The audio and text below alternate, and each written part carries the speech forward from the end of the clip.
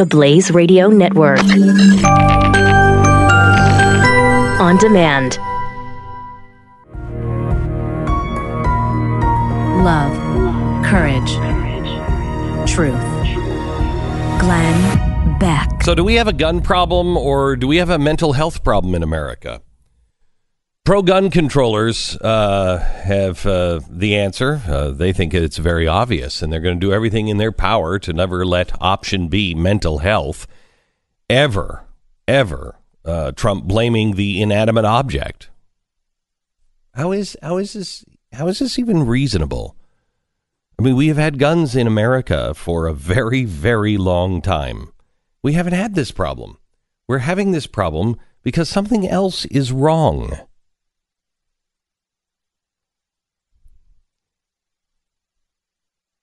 How do you make it out the gun? Well, it's easy. You avoid the facts. You over-sensationalize some made-up facts of your own. And finally, and this is the most important of them all, you make sure everybody stays high as a kite on emotion. Because when you're afraid, when you're emotional, you don't think. You do these three things, and sky's the limit. You can change anything. You might even be able to convince the former Chief Justice to call for a repeal of the Second Amendment. Let's look at the facts here. Over the last quarter of a century, the U.S. gun homicide rate has fallen by over half. During that same period, the gun violence victimization rate has fallen by 70%. So wait a minute. Why is it all of a sudden we feel like we have to control guns? That the pro-gun pro-gun control lobby has made it look like gun violence, rather than receding by 50 and 70%, is actually a growing problem. How is that happening? Especially when every statistic out there will show you the exact opposite. Well, it's actually pretty easy. If it bleeds, it leads. Violence, no matter how random or rare it may be, always gets more attention than peace. A mass shooting will get 24 hours a day, 7 days a week, for over a month in coverage.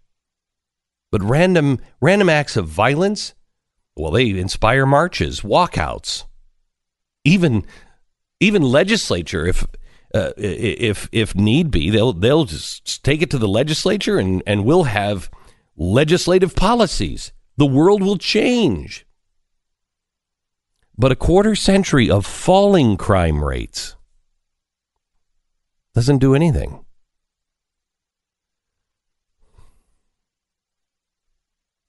I think everybody can agree that there is a problem right now. We've already established that it is not gun because the facts don't fit that. It's not guns. So what is the issue here? The answer is mental health and the government's inability to address it. I beg your pardon just for a second while I unload a few more facts. Keep in mind, none of the numbers that I'm about to drop came from any partisan source. They didn't come from some conservative think tank. And all of this came from the United States Secret Service. The Secret Service just released a report showing that 64% of all mass shooters showed symptoms of mental illness. A quarter of them had been hospitalized or were on psychiatric medication before the attacks. 75% of these killers sent communications or engaged in suspicious conduct that should have alerted law enforcement. So what we have here is clinically deeply troubled people who in many cases had been in mental facilities, but were still able somehow or another to purchase guns. And they were even giving away their intentions beforehand with communications and suspicious activity. Now, the facts clearly show that gun violence is going down by 50 and 70%. But at the same time, mental health is spiraling out of control, and our government clearly can't figure out how to handle it. So people have taken the easy way out. You blame the guns. tool of the clinically insane. All the while, sweeping the real problem under the rug. And that is our fault.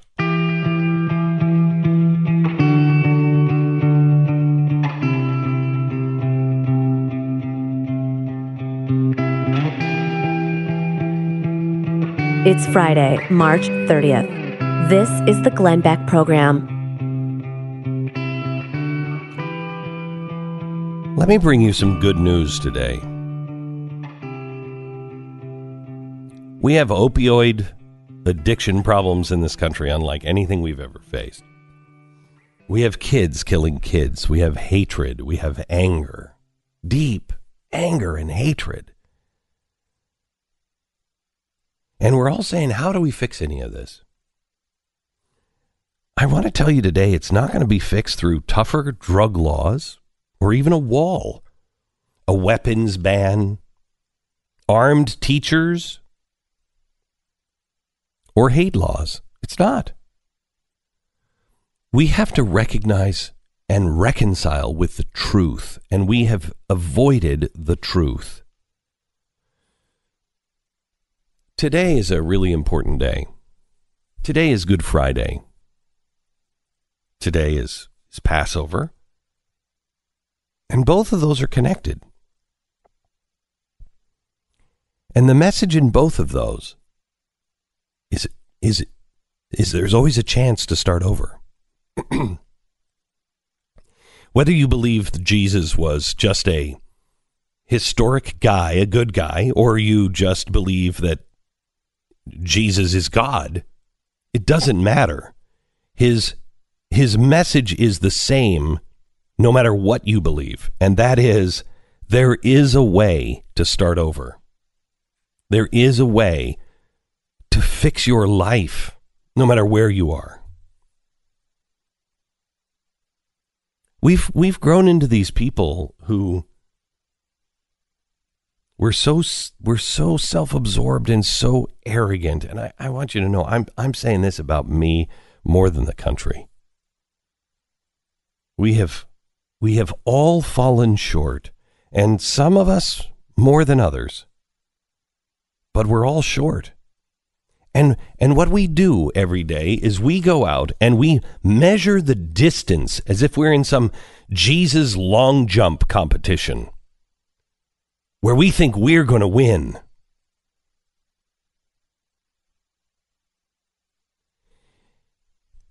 We're not in a long jump. Why are we measuring how far you jumped and how far I jumped and how far the other person jumped? And yet, at the same time, when you look at it as if we are all acting like this is a long jump competition, it begins to make sense, because the only time that you really measure somebody's distance is when you're going for the gold. And perhaps that's the problem. We're all going for gold. Our life isn't a competition. It's not how far or how short we are at the finish line, because we can never come close to the record holder. Never.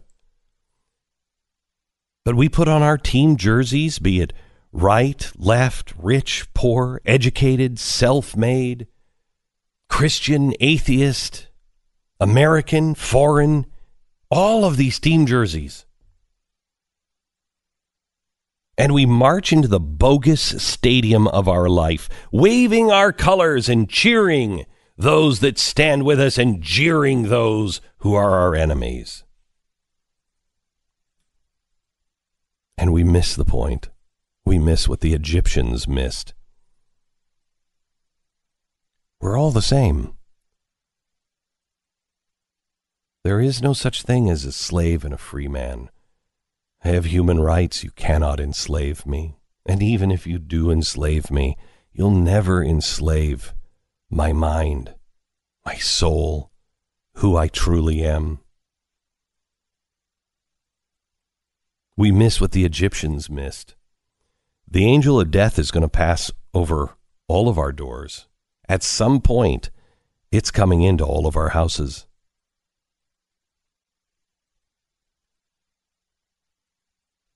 It's how you live your life and how you go out. It was a stormy Friday afternoon 2,000 years ago.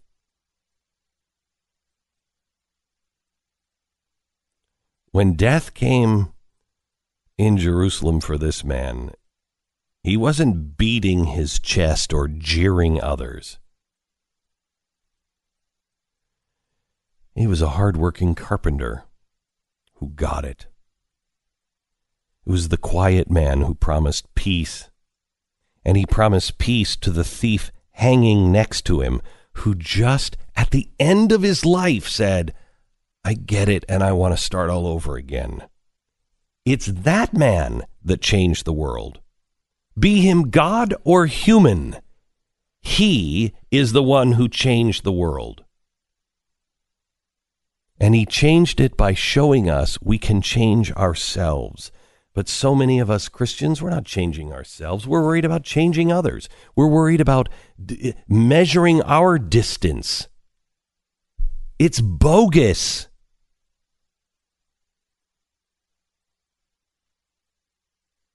He changed it by showing that the weakness and doubt we sometimes feel is okay.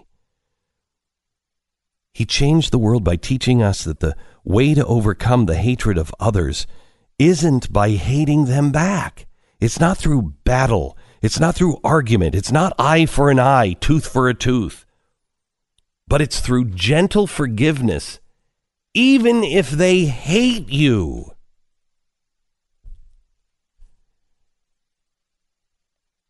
It's by little self-sacrifice.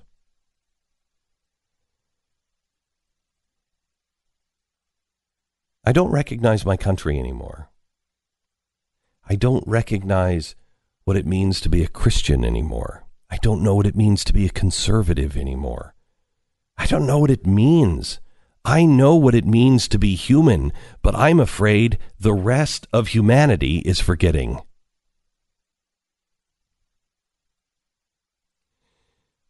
When I was growing up on Easter, girls would put on pretty white dresses and boys would put on Sunday suits. You would wear your Easter best. In many houses, we hunted for candy and eggs, and families attended church, and we'd come home to eat dinners of honey-baked ham and deviled eggs. Those were our traditions.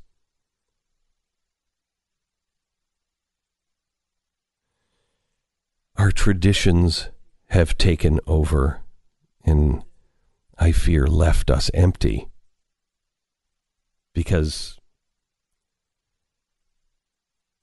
it wasn't about the dresses, the suits, the deviled eggs, or the Easter bunny. It was about a guy who used that day to show us how to redeem ourselves and how to start all over. And it all began with forgiveness.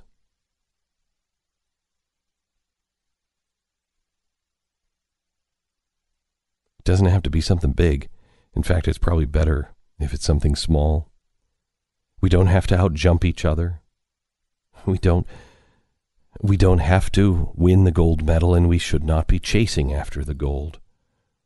The person or the group that you're forgiving doesn't necessarily even know or need to know that you're forgiving them or how they wronged you. It doesn't matter.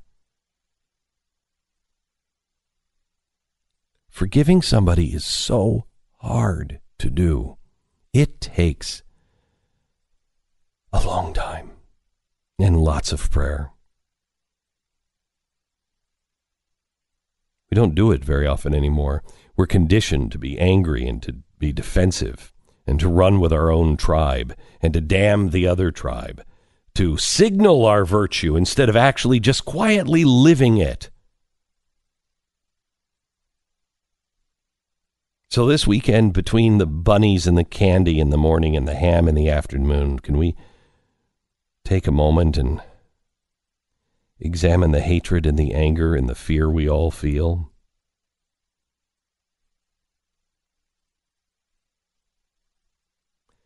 I mean, we say all the time, I can't forgive them. I can't let this go.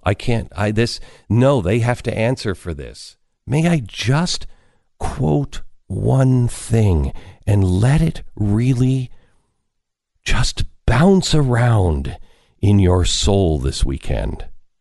Quote, Father, forgive them, for they know not what they do.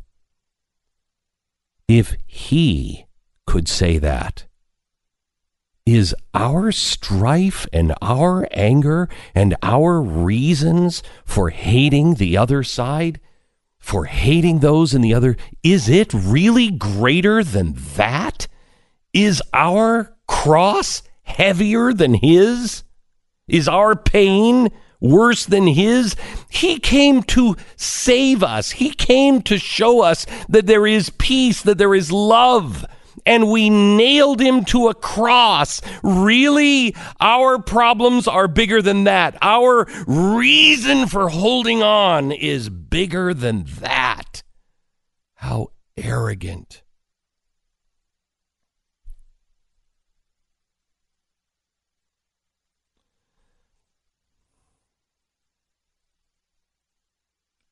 Humility, meekness, grace, forgiveness. Find it in your heart and begin to make it a practice. Forgive your brothers and your sisters. Forgive those who are not going to be at your Easter table because you just can't do it or they just can't do it. Forgive those who have attacked on social media, who have offended your sense of self, who may have lied to you, have defaulted on debts, have cheated you. Forgive them, because none of us are perfect. None of us ever will be. And boy, if there's one thing we need more than ever, it is forgiveness.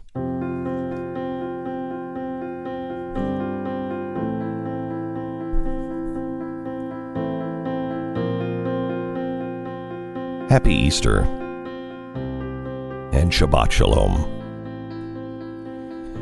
Have you ever taken your car in for an oil change? The mechanic finds something wrong, and then you're like, what? Wait, hold it just a second. I was in for an oil change.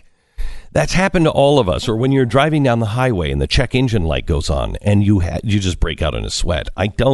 No. I can't afford this. That sweat stays inside of your body. You don't have to sweat it anymore if you have Car Shield. Don't worry about the unexpected surprises. If your car breaks down after the manufacturer warranty expires, you could be out of pocket for thousands of dollars. A simple repair of a sensor can cost over $1,000.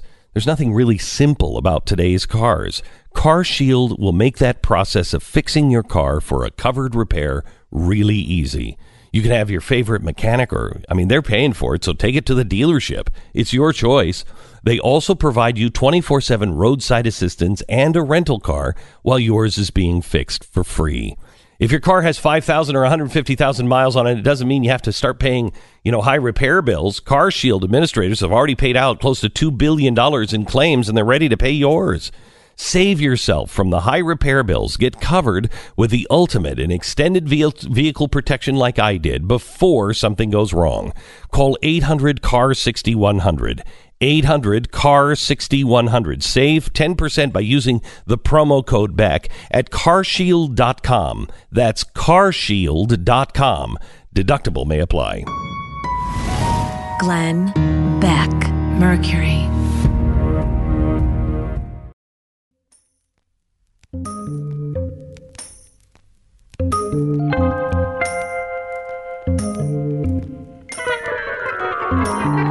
Glenn Beck. Well, we have a lot to go over today. We're so glad that you're here. We want to put first things first and talk to you about, the things that matter most. We have Bill O'Reilly coming up. He'll kind of recap the week and the things that I want to get his take on a few things this week. One of them is the George Washington students that are want to take George Washington out of the name of George Washington University. And they want to do it because, I mean, sure, he was probably a great man in his time, but he was also a slave owner. Bill O'Reilly coming up in about a half an hour. Glenn Beck, Mercury.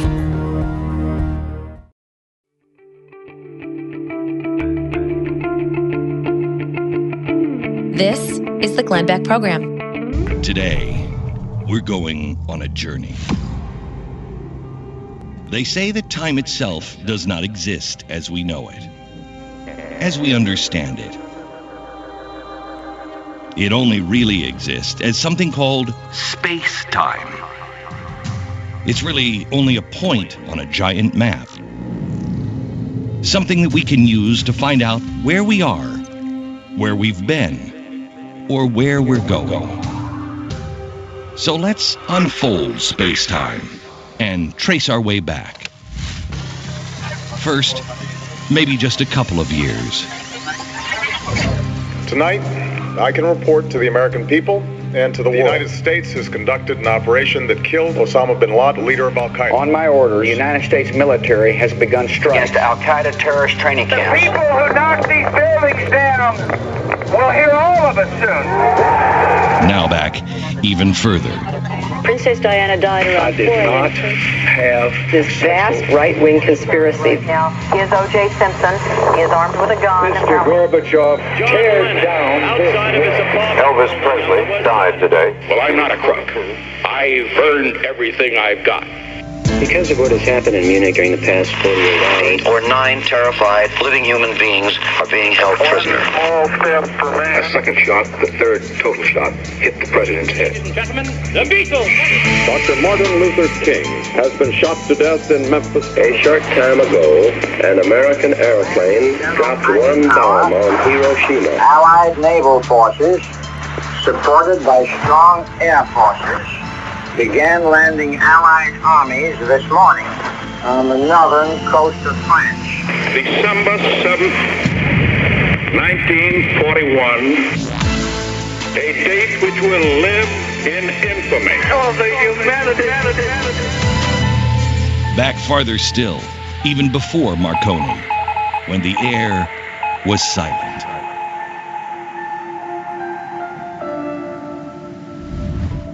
Back past the signing of the Declaration of Independence, past the age of Enlightenment, before Martin Luther hung his protest on the church doors, before Columbus rediscovered the fact that the world was round. We go past Newton, Galileo, the Dark Ages, the Crusades, back to a time before books, when most of the world couldn't read nor write, and history was oral. We leave this world now, where we can hear and see a lone protester standing in front of a tank in a country on the other side of the planet, and we can see it live. To a world seemingly simple, yet brutal beyond our understanding, where news was spread from mouth to mouth. We stop here, at approximately 29 of the Common Era. We stop at a small walled city in the Middle East. It's around 10 o'clock at night, just a couple of days before Passover.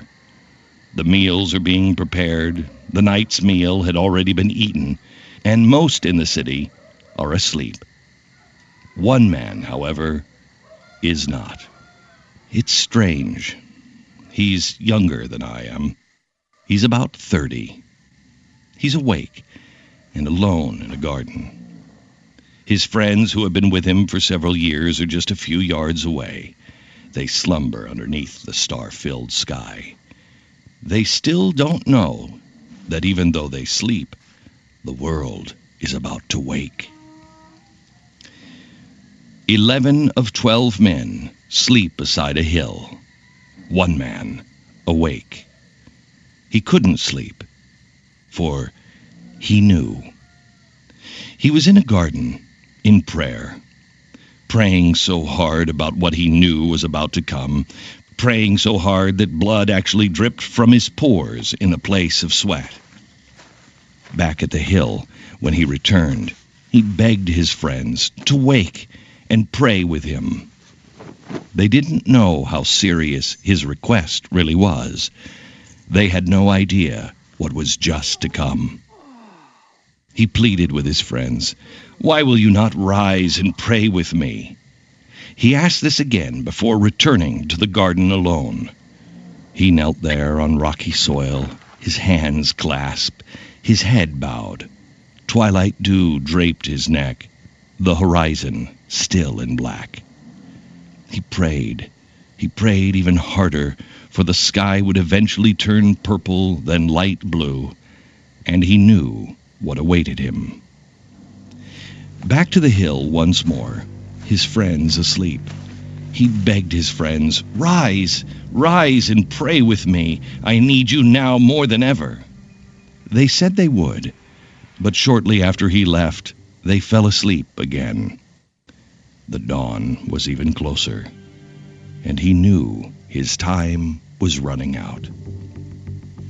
Now over the hill, they marched like flowing lava burning in the night's solace. The 11 are surely awake now. They have sworn their faith to him, but he knew this wasn't true.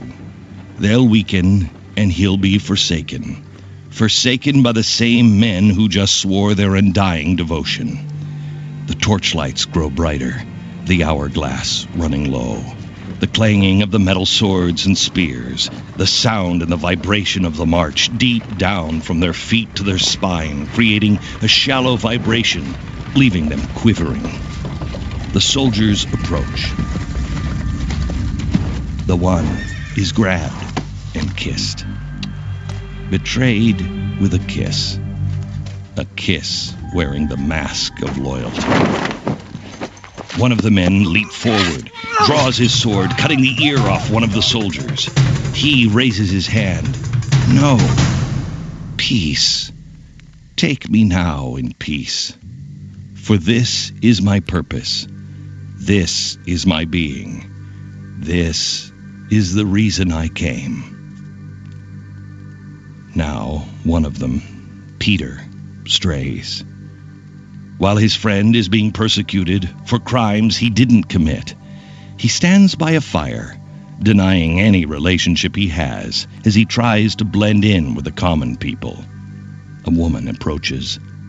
"Didn't I see you with him?" Peter says, "Surely I don't know him, but you're from Galilee." For the third time, Peter says, "I do not know this man." Now Jesus is pulled back and forth between the two who will determine his fate. They can't see any crime, but they still question, scourge, and mock him. "Aren't you the king?" Silence. "Then here is your crown," says one as they give him a crown of thorns and press it into his head. He stands before the judge, who could condemn him for no crime, but it is Passover. He says to the crowd, You can choose. One I will release, him as the king of the Jews, or..." Jesus, standing silent, his eyes to the ground, is condemned to death. Jesus now carries his cross through the stone-clad streets to the place known as the Skull, the place where he will soon die. His back torn, his head bleeding beneath his thorny crown. The women cry out loud as he passes. He pauses for a moment and comforts them. "Do not weep for me. Rather, weep for yourselves." His mother looks on as huge nails are driven through his hands and his feet. They raise the cross and slam it into the ground. It is at this point that all four writers of the Gospel struggled with a description of the crucifixion, as I have.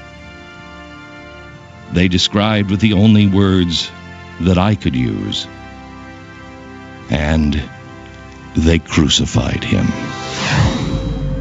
He now hung on the cross as the soldiers bid lots on his clothing below. Next to him, two criminals hang. but they are simply tied to the cross. One of them says, "You're the Son of God. Save us now. Save all of us." The man in the middle does nothing, for he had a purpose. The afternoon passes. His skin stretched. He wept. He begged for water, and they gave him a sponge on a reed filled with vinegar. In a moment where he showed us that he was truly human, he cried out and said, my Father, why have you forsaken me?" The sky began to grow dark. It was approaching 3 o'clock on a Friday afternoon when Jesus, the carpenter from Nazareth, spoke once more and only once. His last words, "It is finished." So today, people all over the world do as I do now. I thank that lone carpenter for dying on that Friday afternoon, so I may live.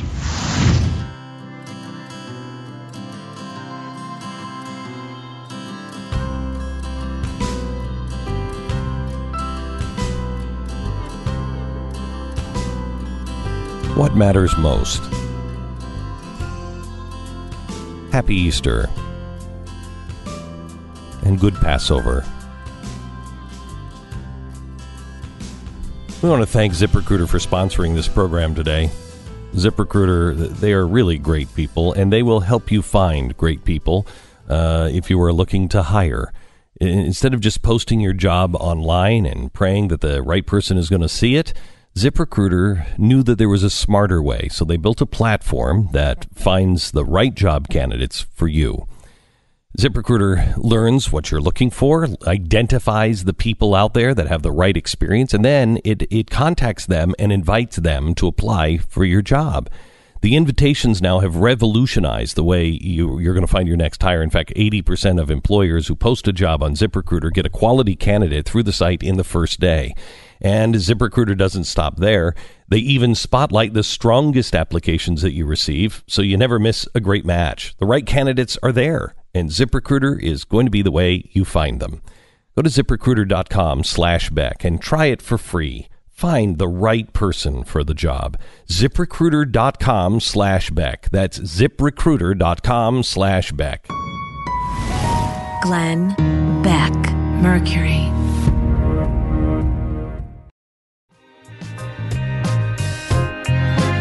Glenn Beck.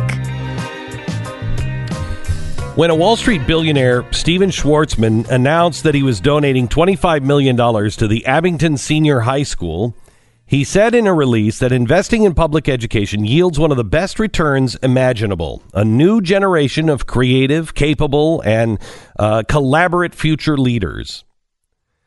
He's the CEO of Blackstone. I disagree with his analysis there, by the way. All right, I'm just the side point. Yes, this was his alma mater. This was the high school that he went to, and he wanted to give back to the community. And he's already given back to the community. I think there's a stadium named after him. There's a hospital named after him. I mean, he's given a lot to this community. The school board voted unanimously Tuesday night to accept his money and to rename the high school Abington Schwartzman High School. Well, this has set people all up in arms. How dare this egomaniac? His name's already on the hospital. His name's already on the stadium, and now it's on the high school over the front door as well. What an egomaniac. He's an egomaniac? He is. He is. The guy who's given you a stadium, giving you a hospital, giving you a school, he's an egomaniac. You won't accept it. You don't want it. For what reason? He's giving you a gift. And all he's asking for is, hey, can I have my name on it just so people remember? I don't know about you, but the New York Public Library wasn't always public. It was personal. It was private. It was two great men that brought their libraries together and gave it to the city. One of them was Astor. I can't remember the name of the other one. I don't think it was Rockefeller. I don't remember who it was. Why? Because we call it the New York Public Library, and all good things come from the government. No. That library came from two very wealthy men who we now say were robber barons. Yeah, they were so evil and so bad, they were robbing everybody blind. To what? Give everybody one of the greatest libraries the country has ever known? Who's the one with the ego problem? I mean, you can give in secret. Is it better to give in secret? Probably. We should. We're not looking for accolades or anything else. But I'm going to judge a guy who's given $25 million so the town can have, instead of a rundown high school, a nicer high school and really pour money into education. I'm going to have a problem with him putting his name on it. I mean, he didn't even get it first. It's Abington Schwartzman High School. It should be Schwartzman Abington. It's really crazy. What is wrong with us? What is wrong with us? You should be excited about that. Who cares if he wants to put his name on there? Who cares? How about this one? Thank you. Yeah, you should be telling him we demand to put your name on there. Yes. That's what it should be. But you know what this is? This is class hatred. Yeah, because class hatred. You bring up the public library. It was Astor and Lennox, by the way, the two, and Tilden. But again, people believe that that's just a government thing because it's called the New York Public Library. And it's like, no, these are great men who donated all of this to the city, and now no one remembers it. Thank you, Mr. Schwartzman. My kids will never use your stadium or your high school, but thank you. Glenn Beck, Mercury.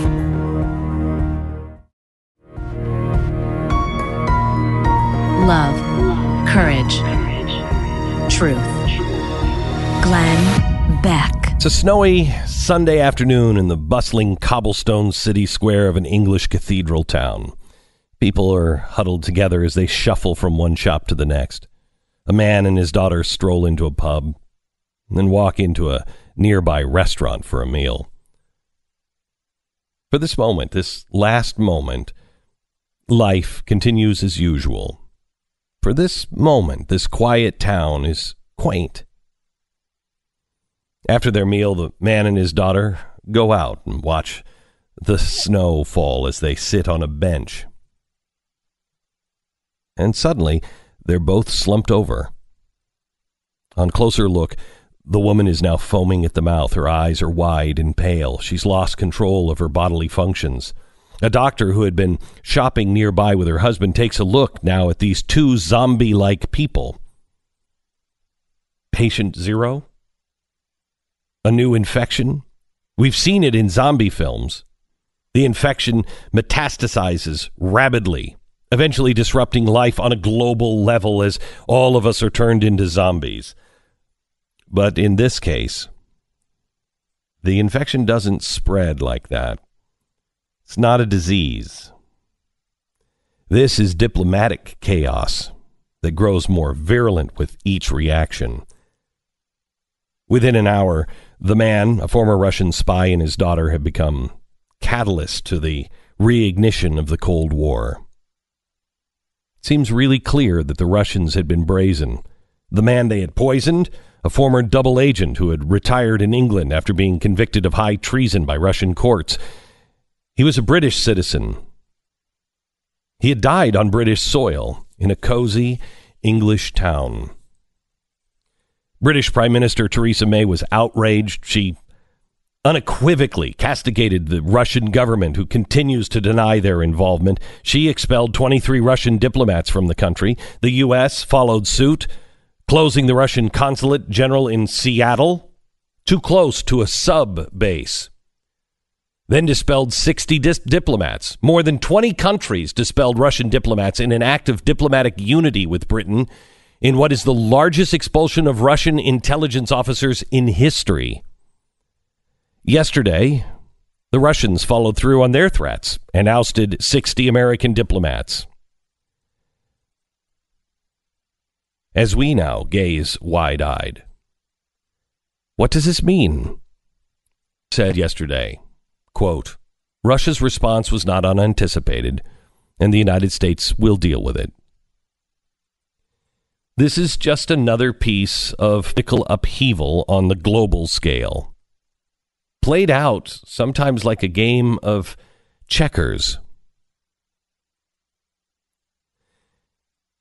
What's interesting to me is we are more interested in Stormy Daniels than we are about what's taking place all around us, like murder in broad daylight.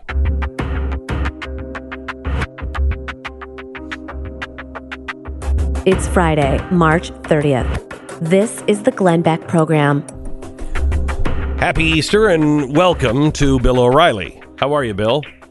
I'm okay, Beck. Thanks for asking. Sure. Let me just get do you have any additional or new thoughts on Russia and the expelling of the 60 diplomats? I mean, it's expected. Any thoughts on what it means or where we go from here? Well, you'll know that I love to brag on your show, Beck. I know. It is unseemly on Good Friday and the beginning of Passover. Well, it's pretty much unseemly every week, but you'll know that I kicked off the Trump administration by interviewing a president. I know, you tell me every week. And my marquee was asking him, why are you friendly with a killer? Putin. Why? All of us who follow international news know that Putin has an arm of assassins, and they go all over the world and they kill people. All right, and CIA knows it, MI6 knows it, in Britain, everybody knows it. All right, and that's what happened to these people in Great Britain. So, what do? I mean, Putin runs the show in Russia. He's not going anywhere. You're not going to change him. If he weren't the president, he'd probably be one of the assassins. I mean, did you ever look at the guy's eyes? Okay. So then you have to basically take it case by case. And I think that the expulsion of the Russian diplomats was something that the countries could do to send a message to Putin. Does Putin care? He cares a bit. He doesn't want to be an international pariah, and I think that's how you go with him. You try to isolate and marginalize him personally, and maybe he'll stop a little bit. Does this really matter to anybody in their real life? No, because it's so distant. It's so far away. They don't know where Crimea is, and I'm not being supercilious, word of the day, supercilious, but most people don't know where it is. They don't care about Ukraine. They don't care about how Russia operates. It doesn't touch upon their lives. So, yeah, I mean, they know Putin's a bad guy who runs around topless in the Arctic, but that's about all they know about him. Is this something they should care about, and if so, why? Well, yeah, it depends on what kind of a citizen you are. I mean, if you're a really hyper-aware citizen that is interested in the world, of course, you have to care and pay attention. But most people are just trying to make a living and getting through the day or the week. Yeah. So I don't come down on people who are apathetic about what Putin does. Or supercilious? That's me. Supercilious because he's arrogant. And I'm talking down to people. Our government is charged with keeping an eye on Putin. And so we have to have enough confidence that our government will do that. And at this point, I do. I think that we're keeping a close eye on this guy. All right, let me change directions. On the Daily Wire, Ben Shapiro's people went out and they talked to Georgetown University students. And they asked them about George Washington. I'm sorry, not Georgetown, but George Washington University, and asked them about George Washington. I want you to listen to this audio, Bill. I'm Ami Horowitz, and I'm here on the campus of George Washington University, named after our first president, and also a slave owner.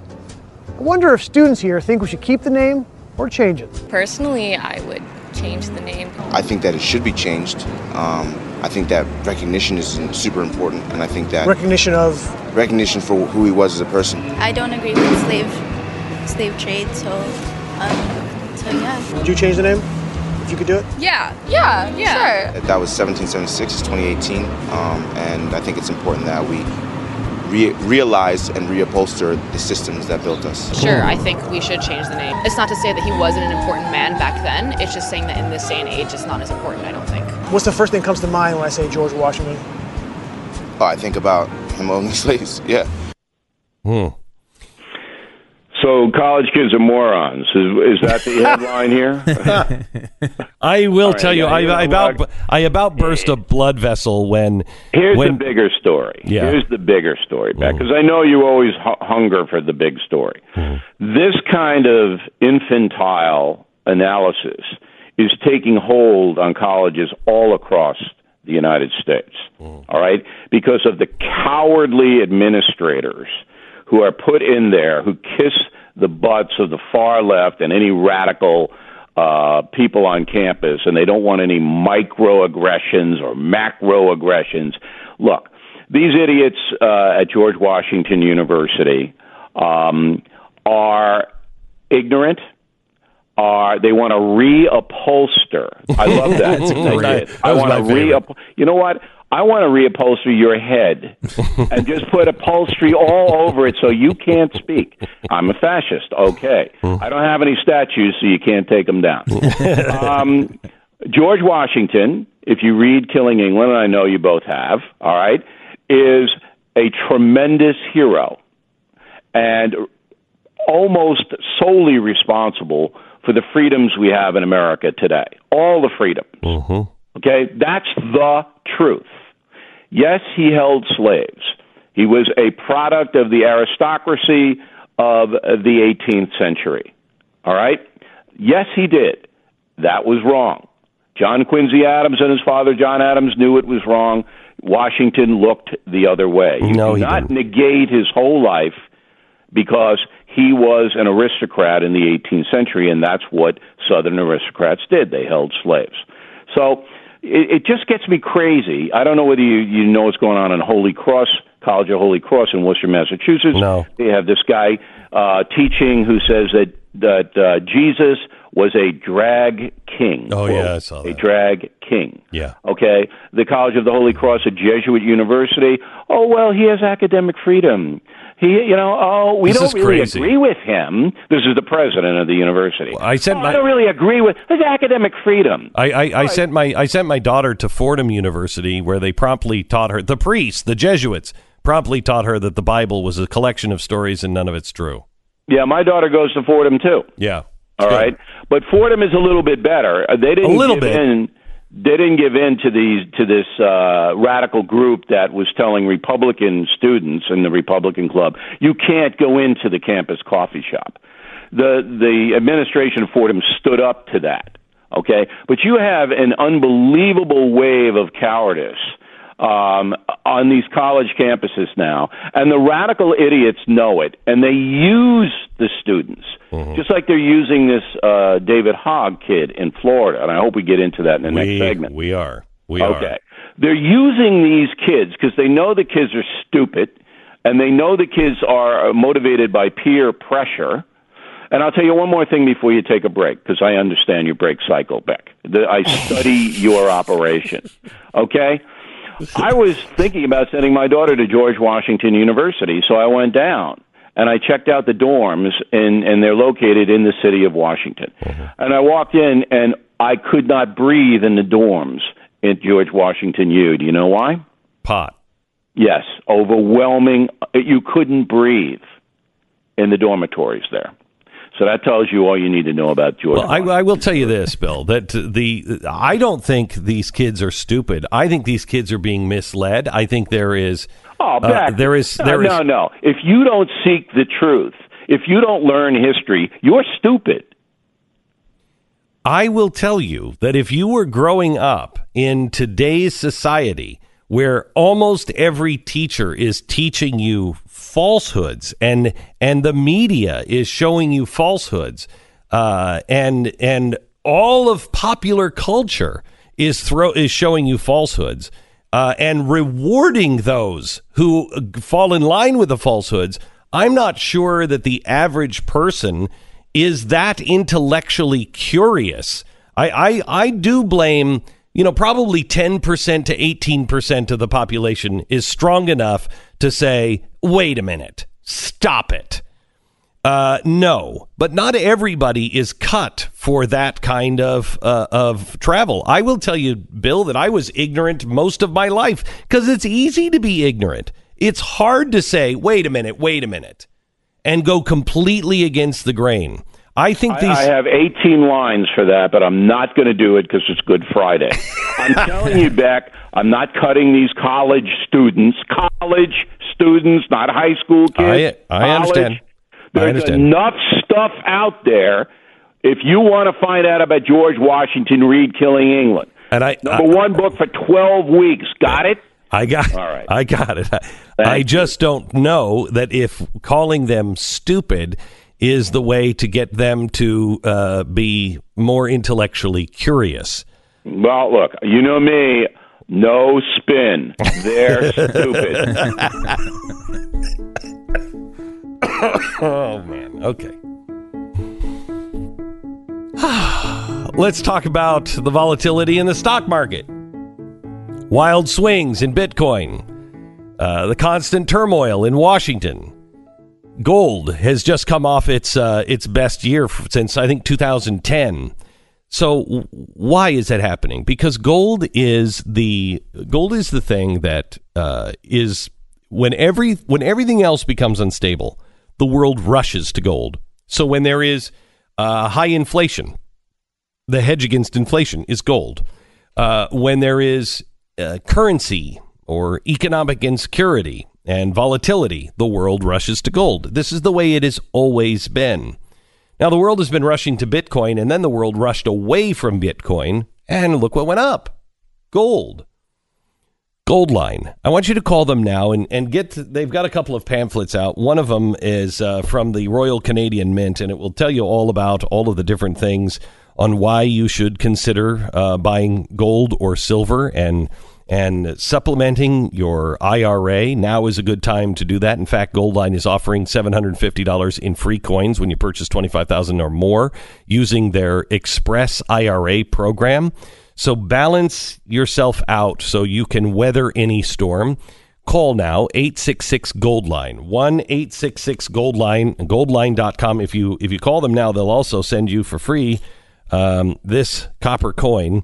It's a copper coin. It is a Godden's medal, the Liberty medal. It's absolutely beautiful, and you get it for free. All you have to do is just call now, Goldline, 1-866-GOLDLINE, 1-866-GOLDLINE, or goldline.com.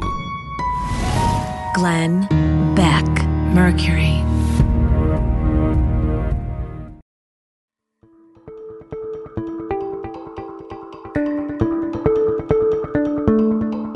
Glenn Beck. Speaking of Bill O'Reilly, Good Friday.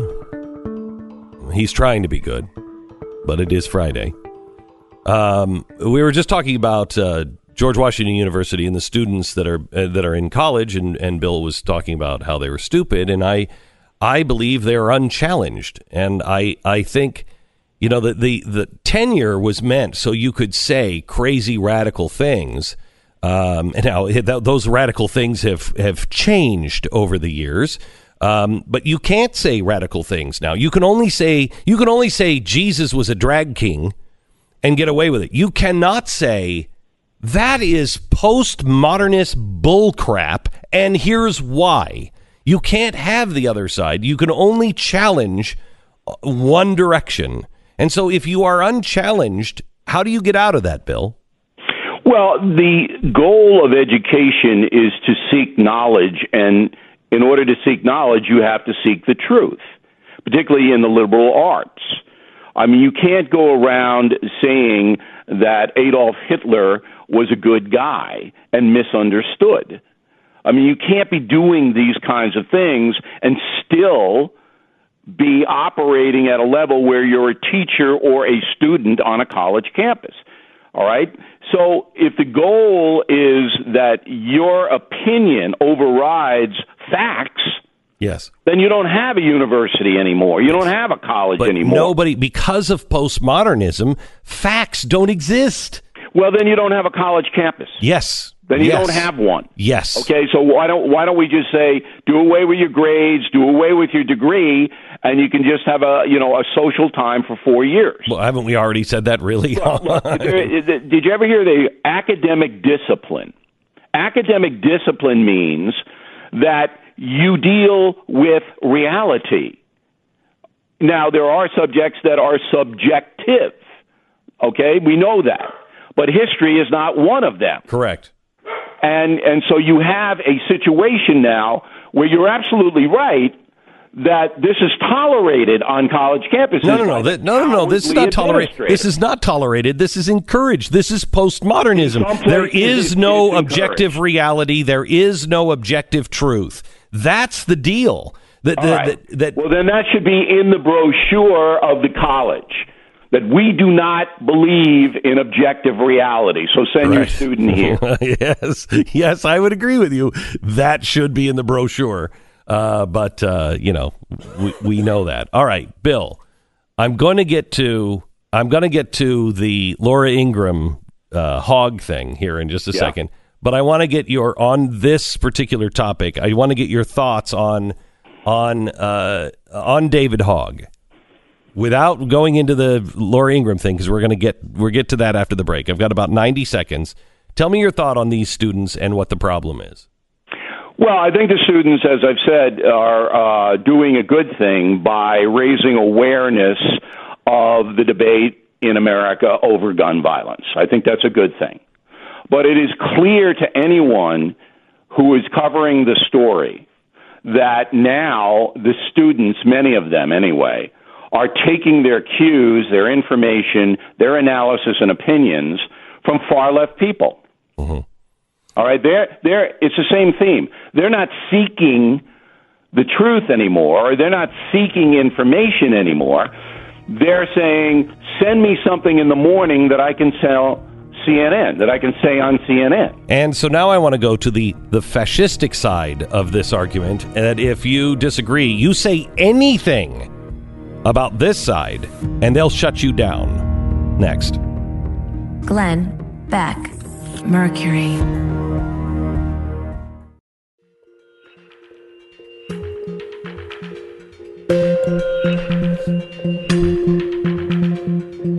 This is the Glenn Beck Program. With Bill O'Reilly. Want to get into the boycott now that is being conducted, strangely, all by his little lonesome. This high school student is now conducting a boycott against Laura Ingraham because she had the audacity to say, after he started complaining that he wasn't getting into the schools that he wanted with a 4.1, she said, stop whining about it. This is not unusual at the schools that you were applying to. Well, he took great offense to that. And he's demanded an apology and a boycott. And Laura immediately said, I wasn't. You were whining. I'm not calling you names. I'm saying, knock it off, man. And she apologized for it, but that's not good enough. So now there is a boycott. And boy, Bill, have we not seen this movie before? And you're going to see it 1,000 times again because there's no impediment to it. You know, there's no resistance to it. I see the story a little bit differently than you do. I don't think Laura Ingraham should have tweeted about the kids' academic situation. I don't think any commentator or adult should comment at all about any minor's situation in a personal realm. I just don't think that, because the adult has the power and the perspective that the kid doesn't have. Even if the kid was whining, so what? The kid. So number one, everyone's stupid and there's no spin. What happened to that thing? Yeah, Bill? No. And hang on, but wait a minute. But it's wait an a minute. Interpretive thing. It is. All right? It is. So look, Bill. Wait. What? You and I both agree. When people were saying horrible things about Chelsea Clinton, calling her the cowardly lion and everything else back in the 90s, we all thought that was wrong. We said kids are off limits. Don't do it. However, when they inject themselves in and they are being held up by the media as these gods and they have every fact wrong, every fact that I have heard come out of his mouth. Now there's a different issue. Right, You're talking about the issue the kid's presenting, and I'm talking about his personal profile. So I don't have any problem with anybody saying, well, we believe David Hogg is misguided because X, Y, and Z. But on his personal portfolio, I don't think that adult should be even if he's bringing it up in the public. If he's bringing it up in the a dopey public kid. All right. Okay. So I wouldn't have done it, but Laura said that she was sorry. She didn't mean to demean the kid. All right. But the big story here is within hours of Laura Ingraham tweeting this about the kid's college rejections, within hours, that kid and his friends had every sponsor on Laura Ingram's program listed. Mm-hmm. They didn't do it. Mm-hmm. I could bet you $1 million Media Matters right there, because as we just said, the far left agencies are working with David Hogg and his friends. Mm-hmm. All right, so they called him up or they texted him and said, "Hey, here are the sponsors, Dave. Why don't you do this?" And Dave said, "That's a good idea. I'll call for a boycott." And that's what they did. And then all of a sudden, 8 sponsors said, "Yeah, we're not going to advertise anymore," because that's what these companies do. That's what they do. All right? So who is the media and the left creating with David Hogg? What is the... No, but that's not... David Hogg doesn't mean a thing. The big story is where freedom of speech is really in trouble. It's in trouble. The far left knows that at any time they can call for a sponsor boycott of anyone they despise. And some of these companies will fold. So you're going to see this over and over. And you've already seen it with me, with you, with Imus, with Limbaugh, with Hannity. Already seen it. Okay? And now it picks up more speed. And where are the companies defending their people? Where's that? So this is the story. David Hogg is just being used. He's being used. He's now a semi-celebrity. The far left has adopted him, feeding him things that he's putting out there. Everybody knows that. But the corporations of America, I mean, are you into freedom of speech doesn't exist anymore? Is that what you're into? I have to tell you, Bill, I don't accept the idea that just because these are kids or they were in mourning, that we have to walk tiptoe around them. I really don't accept that. They are. Hang on just a second. Wait a minute. Agree on that. Wait a minute. They have engaged. David Hogg has called Dana Lash some of the worst names imaginable. She has said that Marco Rubio is splattered in blood. That he's made all kinds of accusations and name called, and I'm not going to name call back. I don't want to name call back, but if it's one thing to say. Let me play Michael Rappaport here. There's one thing to say that you know, how dare you say that about this kid? He's a kid. Leave him alone. Okay, but listen how the left is responding. Play Michael Rappaport. Laura Ingraham, the Fox News reporter. You filthy pig. You dog-faced animal. Remember Laura Ingraham? Just a year ago at the Republican National Convention, throwing up the Nazi salute. Look at this. Check this out. Look at the Aryan pinup girl. This is the same Laura Ingraham who just a few weeks ago said that LeBron James and Kevin Durant and these athletes should just shut up and dribble. And then I said, infamously, that you should shut up and dribble. Remember her? And now Laura Ingraham, this savage, this dog, this mutt. And this has nothing to do with her looks. It has to do with her behavior. The things that she exudes. Bill, I do not want to respond in kind. He's a stupid. Where are the feminist organizations? Exactly right. Yeah, exactly right. Where are they? Exactly right. Yeah. Okay, so we all know what's happening. What's happening is that the far left, with the media approval and with their encouragement and their enabling, have now said we can stop speech that we disagree with. We can stop it. We can kill it.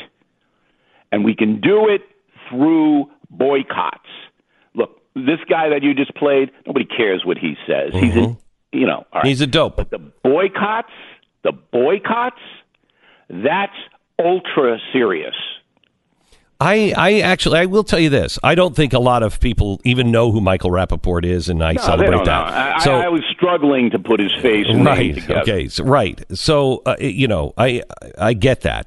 However, language and what we're saying on Twitter and Facebook and in blogs, it does matter. When we're starting to call people vermin, that does matter. History shows us when you dehumanize people, it does matter. Well, I'm sure that the feminist organizations are going to be all over Mr. Rappaport. I'm sure that next Friday when we speak, we'll look at the feminist organizations rising up and telling him those comments are inappropriate. Yesterday, there was a great struggle on Twitter demanding facts and sources, and so I had to share with them NBC News.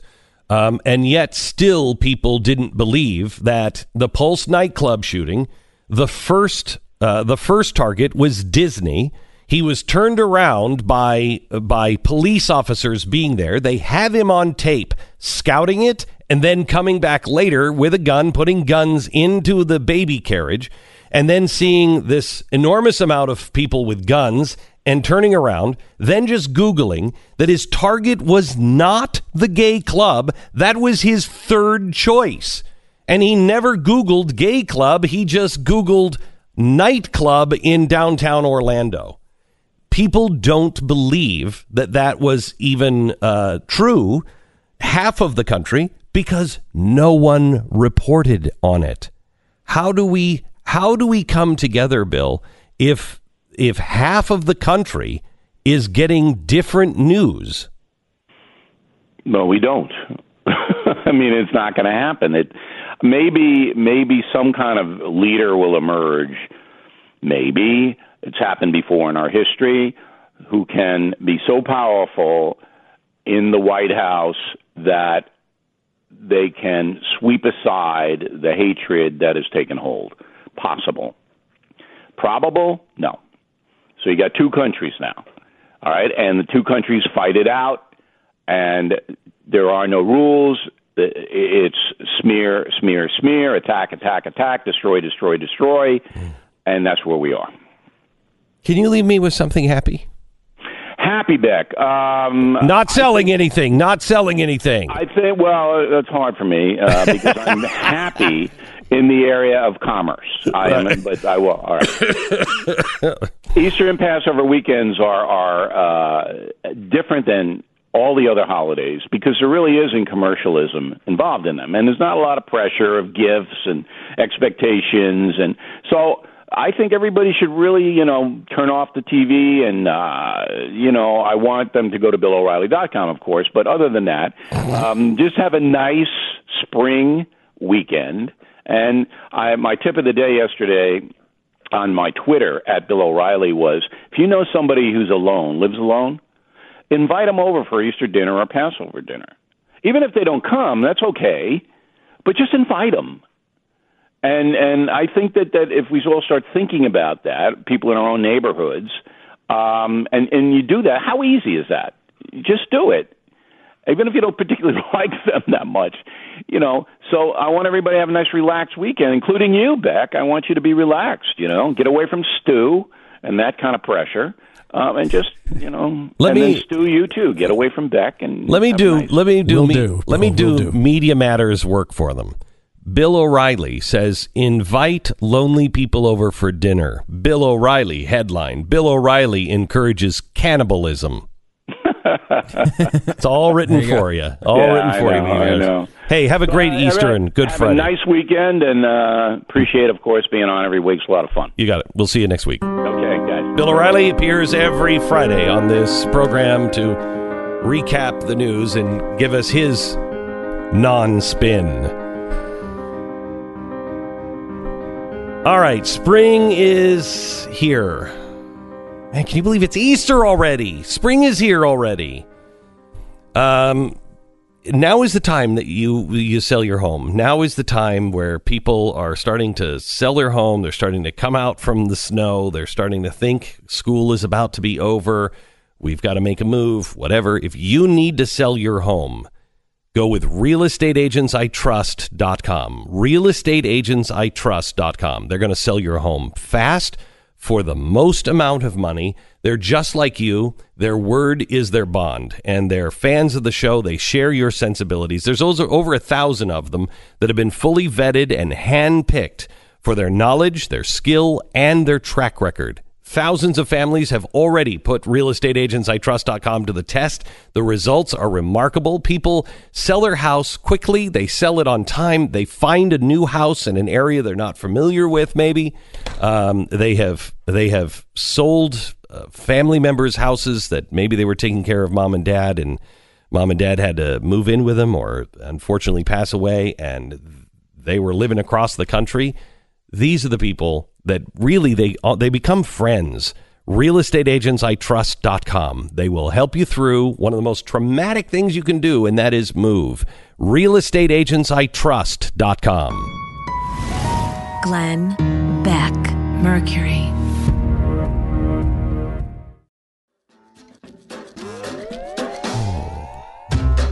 Glenn Beck. So glad that you're here. Thank you so much. What do you have planned for this weekend, Stu? Heathen.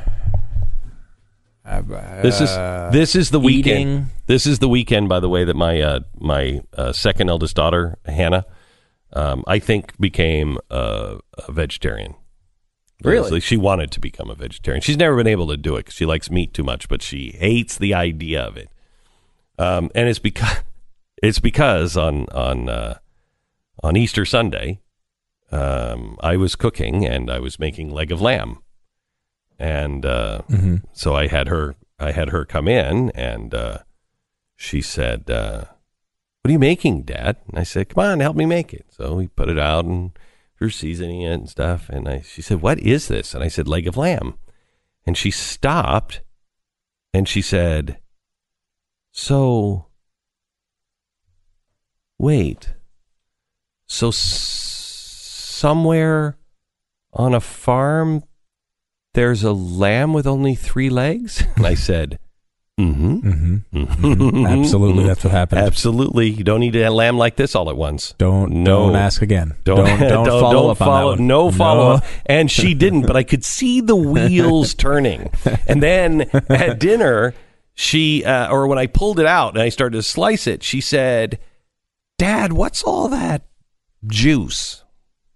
And the red juice. And I said, "That's blood." And that's when she was like, "Okay, I'm going to go cry now for a while." The lamb is one of those that crosses the line into toys too. Like kids have lots of stuffed animals. There's not a lot of cow stuffed animals, right? No, and you count sheep, and sheep are cute and they're cuddly. Yeah, I guess. Although poor Peppa Pig has, I think, ruined probably bacon for a lot of kids. Probably, because that's a very popular cartoon for the young set. But when the great thing is, kids, when Peppa Pig loses her popularity, we eat her. So she serves us in 2 ways: entertainment, education, and food. Probably not a winning argument with a 6-year-old. Well, but this is coming from the guy who said that's blood. Yeah, that's a terrible answer. I was going to Well, what are you going to say? She was like 6. What you do there is you lie. You lie. Yeah. No. Lots of thirsty. No. Lots of Kool-Aid. Yeah. Right before we took the I leg. like to tell them the truth. Daddy only is drinking because you cry.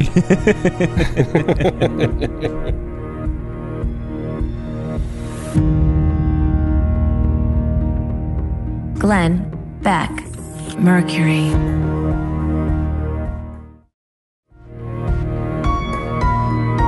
Love. Courage. Truth. Glenn Beck. There is scientific truth. And then there is the truth that you want and the truth of who you are, but it is different than scientific truth. And we need to embrace that and know the difference between that and do it without any kind of hatred or judgment toward one another. Stacey Ray was born a man. It's right there on the birth certificate. But Stacey Ray, alongside with Jane Doe, Ashley Brenda, Basil Argentino, insist that the birth certificate is wrong. And with the ACLU, they have sued the state of Ohio for refusing to change their birth certificate to reflect their updated gender. Now, Susan Becker, she's general counsel for the Ohio branch of the ACLU, rebuked the state's decision. She said, a birth certificate purports to tell the world about who we are. Ohio's birth certificate policy, however, refuses to provide transgendered individuals and only transgendered individuals with a birth certificate that accurately conveys their gender identity. Now, there is an X and a Y chromosome, and those things never change. Your personal gender identity may change, but that does not change the sex or who you were when you were born. Aaron Bayer, who serves as the president of Citizens for Community Values, accused the ACLU of wasting taxpayer money. In a statement, he said, with this lawsuit, the ACLU is sacrificing medical accuracy for political ideology by attempting to force the state to falsify official records.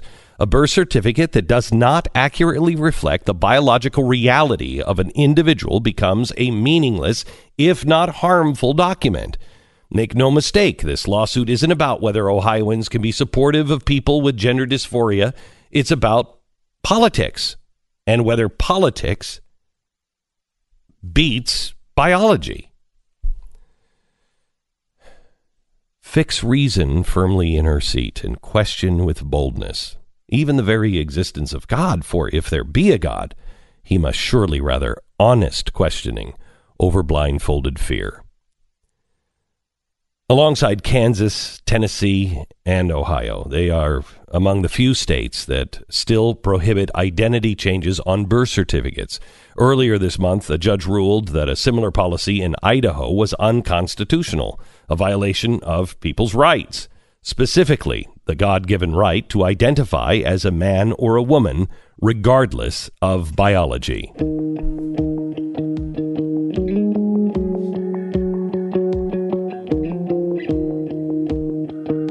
It's Friday, March 30th. This is the Glenn Beck Program. I don't know why we can't have, biological sex, scientific sex, male, female, gender identity. Why can't you just add that box? I mean, why do we have to? Why must we reject science to embrace gender identity? Why does it have to be either or? Science says one thing, gender identity, you can say another. Fine. But we must not go into a place to where we're rejecting science. All right. We have been talking about Russia. Russia yesterday expelled 60 diplomats, because we expelled 60 diplomats. And Ian Bremmer is a political scientist, and he wrote an article for Time magazine. Despite apparent bromance, Trump has been tough on Russia. And Ian is here to talk to us about what's currently going on with Russia and our stance and possibly what it might mean. Ian, welcome to the program. How are you? Hey, Glenn. Good to be with you. first of all, I think this is an interesting take from you, because most that would write for Time Magazine, I would say that Donald Trump has been soft on Russia, and I think he started out that way. But he's done some really hard things that I don't think anybody's done really since the Cold War. I mean, certainly there are people out there that still believe the United States should be much harder in its response. And that was true under Obama, and that's true under Trump. I mean, this is a country that we know was involved in undermining the legitimacy of our electoral process. And we also know that they've been engaging in major cyber attacks against all sorts of critical infrastructure. Yes. But there's no question that steps that have been taken by the Trump administration, which Trump has personally approved, both in terms of individual sanctions, in terms of supporting arming Ukraine, something Obama did not want to do, right? And also most recently the closing of the Seattle consulate and the removal of these 60 Russian diplomats/spies. Are frankly, those are some of the toughest steps that have been taken by the U.S. certainly since the Cold War, and Trump did not need to take them. If he wanted to maintain a bromance with Putin, he clearly could have said no. These are substantial. However, I mean, I'd hate to be the president of the United States today, because I think Putin is a very good chess player, and is somebody who says they're only going to go so far because nobody wants war with Russia. And I don't know what you should do. I mean, it is so clear that they are trying to dismantle us and the entire West from the inside. And they're playing, not only digital games, but they're playing mental games with the entire West. And what do? How do you respond and not go to war? What is the appropriate response? Well, a couple of points here. One is that if you really want to hit Putin, I mean, we can't delegitimize his elections because they're not democratic, right? He's going to win no matter what. So it's not quid pro quo. But we could easily go after the oligarchs, the people that are close to Putin, that have gotten their billions from Putin's largesse, who have big real estate holdings and all sorts of cash at play in the United States. If we wanted to squeeze them, they'd be very upset at the Kremlin. So that's one step you can take. You could also start leaking information that would be embarrassing to Putin and his family, and the oligarchs around him, in the same way that they leaked information through WikiLeaks about the Democratic National Committee in the run-up to the elections, for example. I mean, there are steps you can take, but let's also recognize that one of the reasons that Russia's dangerous is not because Putin's so strong, but precisely because Russia is declining in its influence globally, and Putin's really unhappy about that, and it makes him more willing to lash out and more risk acceptant in a way that the Chinese are expanding in their power. They feel resurgent, that time is on their side, and so they're much less willing to take a whack at the Americans. They want to play the long game. They don't want to trade war. And you see this. I mean, clearly Russia's decision, Putin's decision, to go after this former spy in Salisbury in the UK probably means that the Europeans now double down on sanctions against Russia, hurting their economy, while many European governments had been pushing to actually take those sanctions off. So they shot themselves in the foot. You now have, because of Putin going after the U.S. elections, a tough line on Russia being just about the only thing Democrats and Republicans in Congress actually agree on. And even in Ukraine, where Putin really embarrassed Obama by going into Crimea, taking it, and refusing to back down and having his little green men in southeast Ukraine. Fact is that we're now providing the Ukrainians arms. The Russians are losing citizens, and it's very embarrassing for them at home. It's not popular. And most of Ukraine, the vast majority of their economy and their political system, is oriented inexorably towards the West, towards Europe and the United States, which had not been the case before the Russians actually invaded Crimea. It was much more split. In a strange way, doesn't the isolation of Russia play into what I fear is happening all over the globe, and much of it directed by Russia? into this nationalization, this heritage movement, doesn't that in some ways make him more strong if they're alone and it's us against the world and we are strong Russia? You're absolutely right, Glenn, and it does make him strong at home in the same way that Castro never wanted the removal of U.S. sanctions because, I mean, if we had been investing like crazy with all the tourists coming into Havana, his regime wouldn't have lasted very long. So absolutely, Putin at home is strengthened by this kind of heritage movement, exactly as you say. But to be clear, there's no threat to Putin domestically anyway. I mean, whether he was going to win with 77% of the vote as he did, or 72% or 65%, I mean, real opposition in Russia is either locked up, exiled, or dead.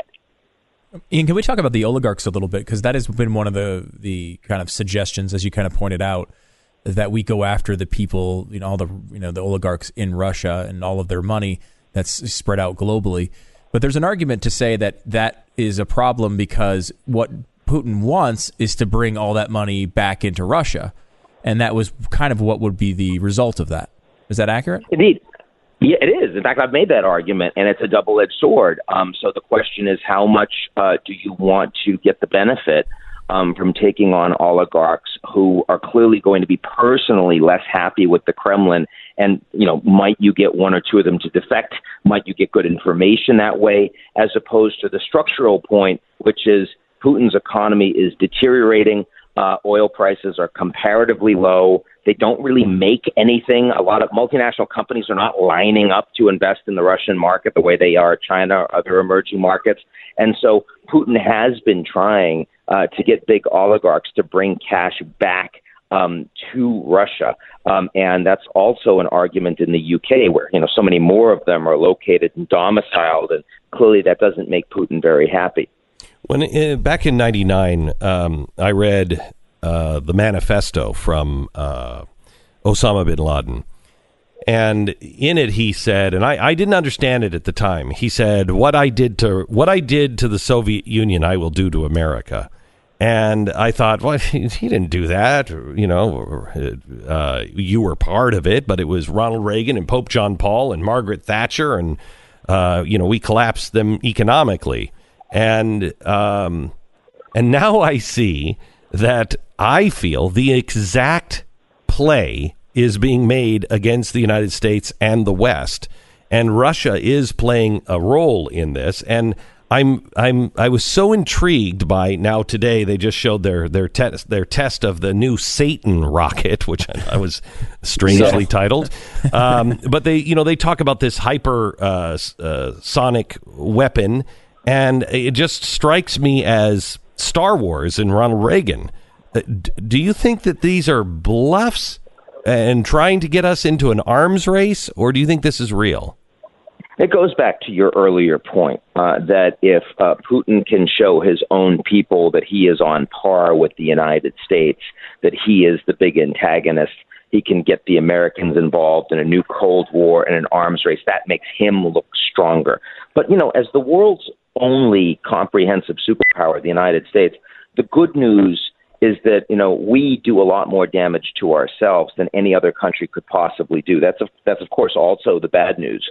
And in that regard, I would argue that, let's say, John Bolton is probably more of a threat to the United States, a la what you just said from Osama bin Laden, than Vladimir Putin is. In other words, someone that really believes the war in Iraq still was a good idea, despite all of the Americans killed and PTSD and coming back and feeling like we shouldn't be the global sheriff anymore, despite all of the money, despite all of the bad will with allies, as well as the instability in the region that came as a consequence of that failed war. We now have someone that's about to be national security advisor that thinks that that's actually good policy, and not just in Iraq, but in other places too. Now, it'll be interesting to see how that plays out when we have Trump himself intimating over the last 24 hours that the U.S. should pull out of Syria precisely because, well, what's in it for us? We defeated ISIS, so why are we still there? It'll be very interesting to see how those two end up playing together. Even though we did not. No one in Congress, and there was no will to stop this, this proxy war with Yemen. or in Yemen with Iran. That's an undeclared war that both Bernie Sanders and Mike Lee tried to stop, and we seem to be expanding and not contracting. Yeah, I mean, certainly, and that was Obama and Trump. That policy's been quite consistent over the course of the two administrations, but not led by the United States, led by our allies, the Saudis and the Emiratis. And certainly after Trump made his first trip as president outside the United States, not to Canada, which would have been more traditional, but instead to Saudi Arabia, and was very feted by the Saudi king and the crown prince, it was hard to imagine that the United States would then tell the Saudis, okay, we're going to cut the rug out and we're not going to support you in this war. Now, I mean, I do think that there are good reasons to support this Saudi regime. I think that at home, Mohammed bin Salman is truly trying to engage in revolutionary transformation, which is way overdue in terms of their economy, their culture, and their religion. And if he can stop funding the Wahhabists both at home and abroad, that's going to take away some of the terrorist threats that we've had. But internationally, he's been much more willing to take on risks, try to show his bona fides, and also get the Americans sucked into conflicts that it's not at all clear are in our interests. Ian, we'd love to have you back when your book comes out. You have a new book coming out called Us Versus Them, The Failure of Globalism, and from what little I know about it so far, it sounds fascinating, and I think we could have a great conversation on it. So we'd love to have you back for then. But thank you. I'd love to, Glenn. Just a few weeks. Thanks for talking to you. Thank you very much. Ian Bremmer, political scientist and author of Us Versus Them, which is coming out. Yeah, it comes out April 24th, Glenn. He's at ianbremmer.com or at Ian Bremmer on Twitter. All right, I want to talk to you about LifeLock. Look, there are so many threats going on, especially during tax time. People can, claim your identity and file for taxes. You can get a tax refund, and criminals will call you and say, hey, by the way, this is the IRS, and there was a problem, and you got to return that right away, and you send it to this, and people are falling for it. There are so many threats, and most of them will go undetected.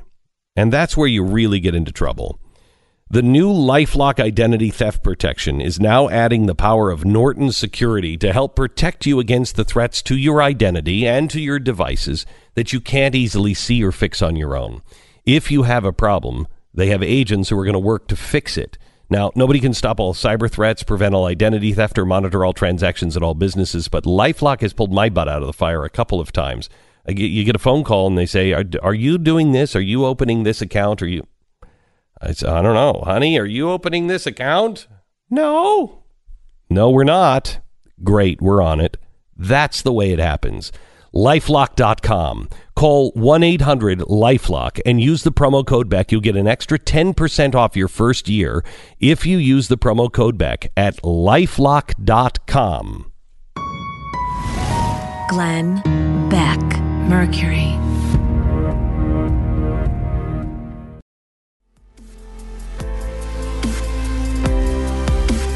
Glenn Beck.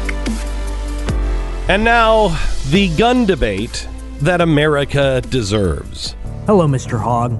My name is Rex Jones, and I want to make a public statement about you claiming to speak for my generation about guns. I'm 15 years old, Mr. Hogg, and I don't need talking points or a little teleprompter behind my CNN interview screen to get my point across. I'm backed up by statistics and facts. You are backed up by falsities and lies. Mr. Hogg, my dad publicly invited you to come on his show and debate him. You shied away and crawled back under your rock. I, Rex Jones, would like to publicly challenge you to debate me. Name the time, name the place, name the venue. I will do it. Apple falling far from the tree there. Oh, my gosh. That's Alex Jones' son challenging Hogg to a debate, which... I will say, the Second Amendment was debated among our founding fathers. Yeah. And I will say that this is a perfect end to this experiment. It really Let's is. have a final debate between a 15-year-old and a 17-year-old, one of which is the son of a conspiracy theorist, and let's just have them... They'll debate the Second Amendment, and then we unplug the country and turn it off. I think that's a great last act. Because really, where do you go from there? Good night, everybody. Good night, everybody. And we just turn it off and see, maybe somebody comes eventually to turn it into something else. But What I do you feel think? like I mean, I'm speaking as an alcoholic. Where's our bottom? Seriously. I think we just found it, but maybe No, not. I don't think that's it. I think those two could debate, and we would still. we'd find still something go else. lower. We'd still go lower. I mean, I can you imagine? We said the same thing about some of the survivors of Parkland, which is, of course, their points should be included in the debate if they wish it to be, and of course, obviously, hearing about their experience is important. But the way they've been utilized by the media and the left is despicable, and it's hard to imagine that this is any different, right? I mean, it's the same point should apply here, right, guys? I mean, it's not a good turn.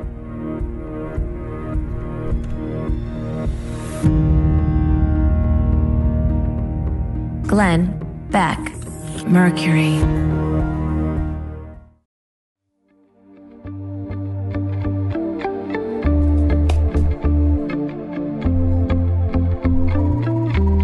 You're listening to the Glenn Beck Program.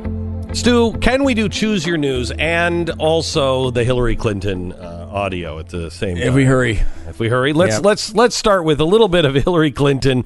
We just want to, see if the Anti-Defamation League is interested in any of this audio. Here's Hillary Clinton, her latest.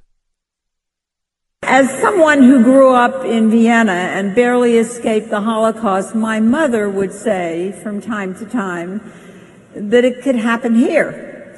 And I would be very dismissive of that. I would dismiss it, and I'd dismiss her comments and her fears as implausible.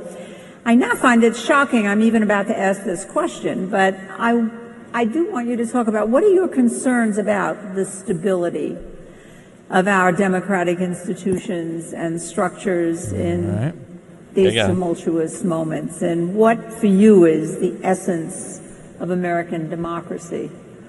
I'm hoping that the worst, the kind of question you asked me, Ruth, is just never even approached. We never get to that. So we won't get to Nazism. But it will require people turning up and voting in these midterm elections. Midterm.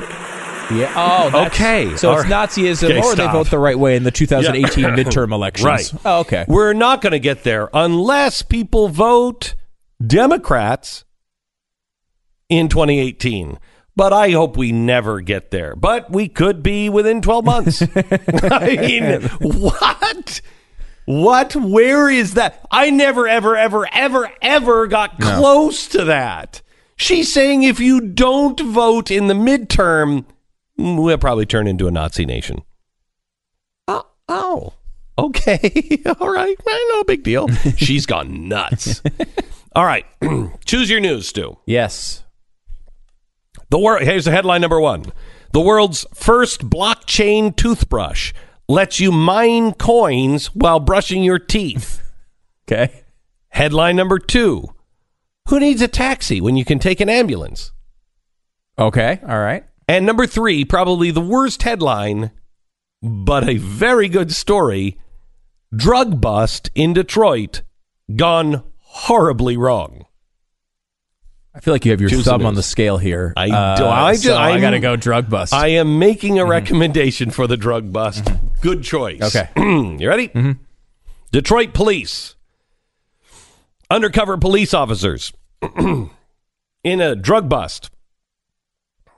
The officers were undercover, disguised as drug buyers.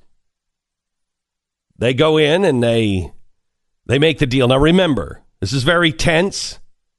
These are high-level drug dealers they're dealing with. They've been staking them out for a while. They go in. They need to make sure that they do it right. And remember, guys, do not pull a gun. Don't do anything until the money is exchanged and we have the drug and they have the money. Are we all clear on that? Yes, sir. All right. Put your hoodie on. Let's go. They go in. They make the deal after months of working this gang. They make the deal, and both sides say, freeze! Because Police District 11 was posing as drug dealers. Detroit Police District 12 were posing as drug buyers. Needless to say, the room got a little tense when both sides drew their guns and said they had a warrant for their arrest.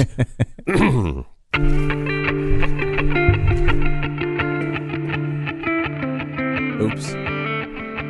Yeah, that was drug bust gone horribly wrong. All right, we'll have to save the toothbrush for the bit mining here in a second. Let me tell you about ZipRecruiter. If you need to hire great people, there's a really great way to find them. Something better than just posting your job online and then waiting for the right person to see it. ZipRecruiter does all that. They post on 100+ job sites, but they also have developed a smarter way. They learn what you're looking for. ZipRecruiter is a system that is a smart system. It identifies the people with the right experience and then invites them to apply for your job. ZipRecruiter. The invitations have revolutionized how you find your next hire because they go out and they say, hey, you should apply for this. Try ZipRecruiter. Try it for free today. Just go to ZipRecruiter.com/Beck. That's ZipRecruiter.com/Beck. Try it for free. Put the right people in the right positions to take your company to the next level. That's ZipRecruiter.com/Beck. Glenn Beck, Mercury.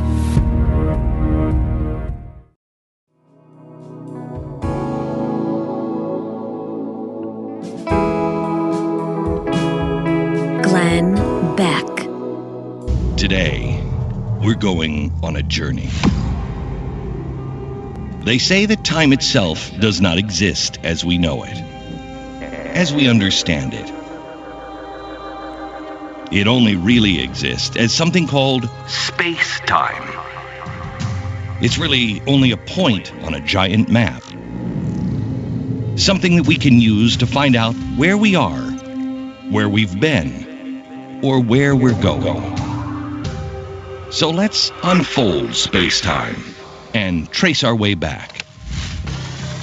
First, maybe just a couple of years.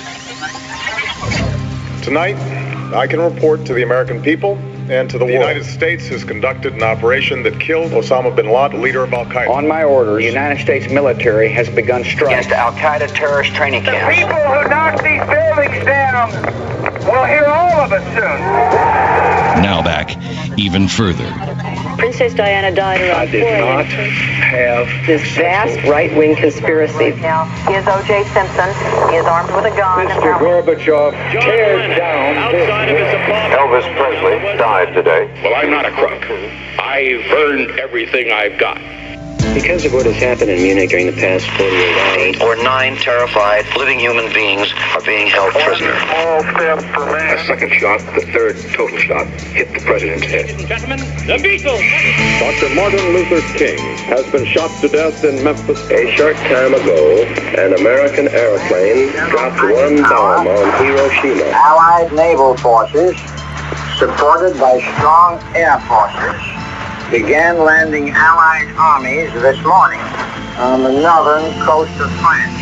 December 7th, 1941, a date which will live in infamy. Oh, the humanity. Back farther still, even before Marconi, when the air was silent.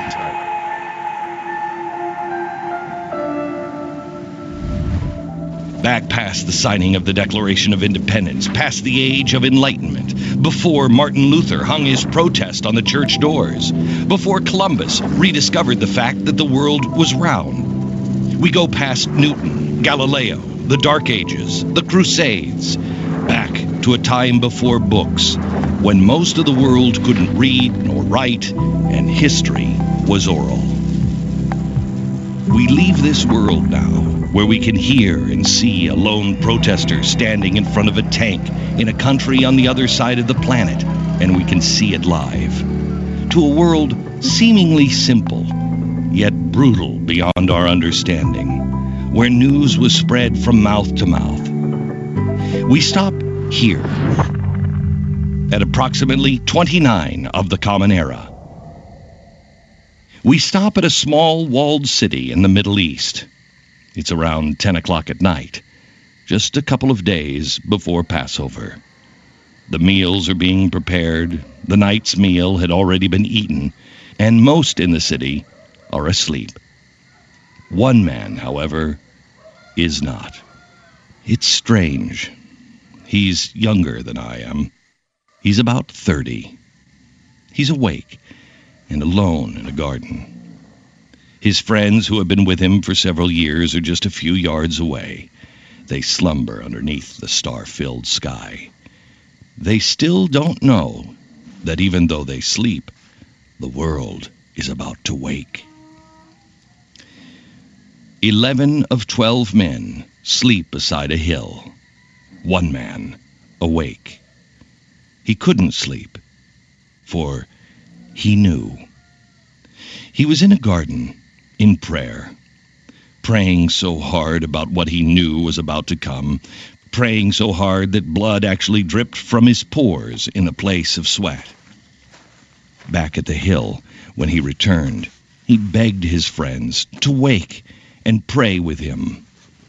They didn't know how serious his request really was. They had no idea what was just to come. He pleaded with his friends, "Why will you not rise and pray with me?" He asked this again before returning to the garden alone. He knelt there on rocky soil, his hands clasped, his head bowed. Twilight dew draped his neck, the horizon still in black.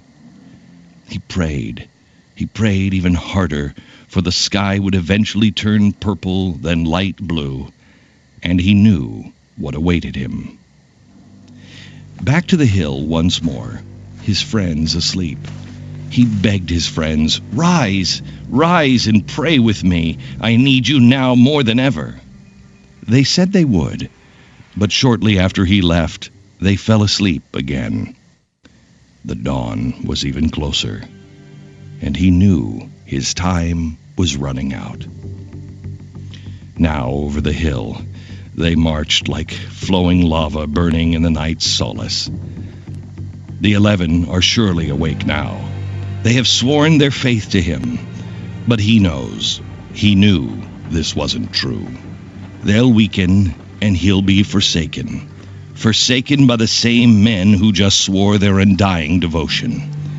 The torchlights grow brighter, the hourglass running low. The clanging of the metal swords and spears, the sound and the vibration of the march deep down from their feet to their spine, creating a shallow vibration, leaving them quivering. The soldiers approach. The one is grabbed and kissed. Betrayed with a kiss. A kiss wearing the mask of loyalty. One of the men leaps forward, draws his sword, cutting the ear off one of the soldiers. He raises his hand. "No. Peace. Take me now in peace. For this is my purpose. This is my being. This is the reason I came." Now, one of them, Peter, strays.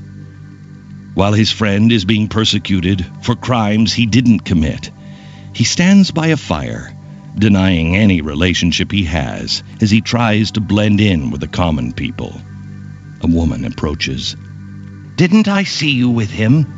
Peter says, "Surely I don't know him, but you're from Galilee." For the third time, Peter says, "I do not know this man."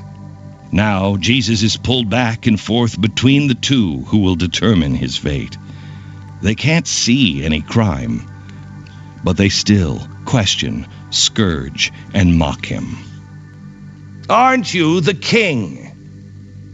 Silence. "Then here is your crown," says one as they give him a crown of thorns and press it into his head. He stands before the judge, who could condemn him for no crime, But it is Passover. He says to the crowd, You can choose. One I will release. Him as the king of the Jews, or...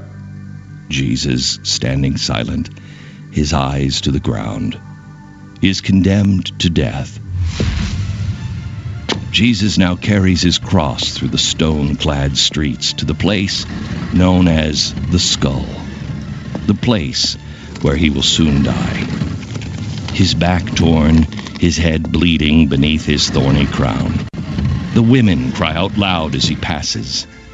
He pauses for a moment and comforts them. Do not weep for me. Rather, weep for yourselves. His mother looks on as huge nails are driven through his hands and his feet. They raise the cross and slam it into the ground. It is at this point that all four writers of the Gospel struggled with a description of the crucifixion, as I have. They described with the only words that I could use. And they crucified him. He now hung on the cross as the soldiers bid lots on his clothing below. Next to him, two criminals hang, but they are simply tied to the cross. One of them says, You're the Son of God. Save us now. Save all of us. The man in the middle does nothing, for he had a purpose. The afternoon passes. His skin stretched. He wept. He begged for water, and they gave him a sponge on a reed filled with vinegar. In a moment where he showed us that he was truly human, he cried out and said, My Father, why have you forsaken me? The sky began to grow dark. It was approaching 3:00 on a Friday afternoon, when Jesus, the carpenter from Nazareth, spoke once more and only once. His last words, It is finished. So today, people all over the world do as I do now. I thank that lone carpenter for dying on that Friday afternoon, so I may live.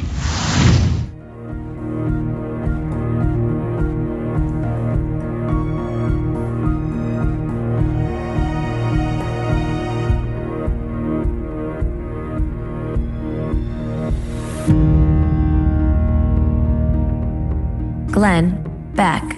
Mercury.